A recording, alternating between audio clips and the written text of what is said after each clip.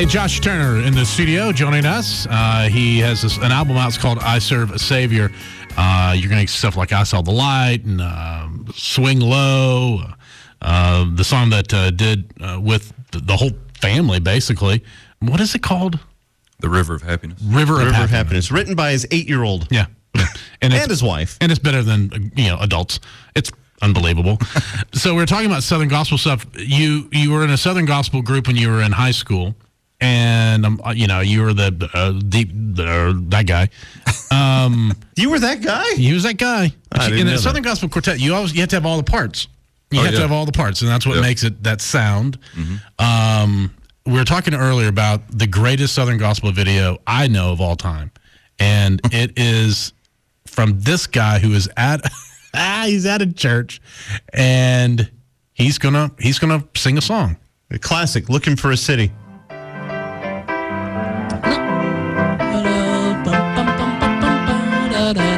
Have you seen this video? I didn't know you was going to start out with it. Looking for a city built above. Here we go. Looking for a city where we'll never die, where the saint and millions never say goodbye.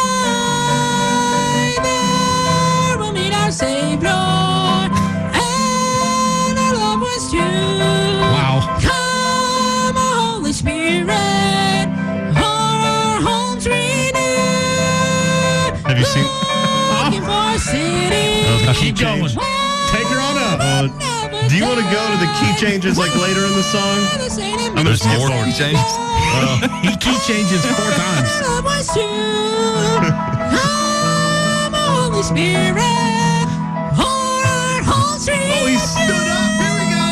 Looking for a city where we'll never die. This is why I don't sing. Just letting you guys know. This is what I sound like. Never say goodbye. This is what it sounds like when I'm singing like Striper. With the devil, the Holy Spirit, all our homes renew. I'll send you this link. Dude, he keeps going. Oh, a city. Had to swallow. he took a sip of water. He's trying out. Sadly, he's only got 1.7 million views. That was me before my voice changed. Was it? Yeah. Yeah, you gotta, if you're gonna if you're gonna do that, you can't start up that high. No. You start off way too high to begin with. There's no ceiling. Not anymore. Not after that song. He could have adjusted. I think at some point.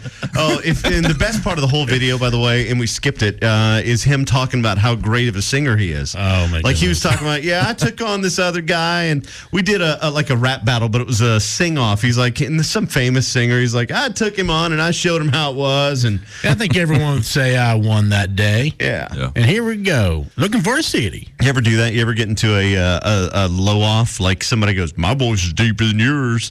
No, I let them, embarrass themselves. Yeah. Big D and I met a guy that would make you feel like a little boy. Yeah, he was Like he couldn't help it. Yeah. And we kind of felt bad for him because his voice was so deep. Too deep. It was like he would talk just regular and whales were beaching.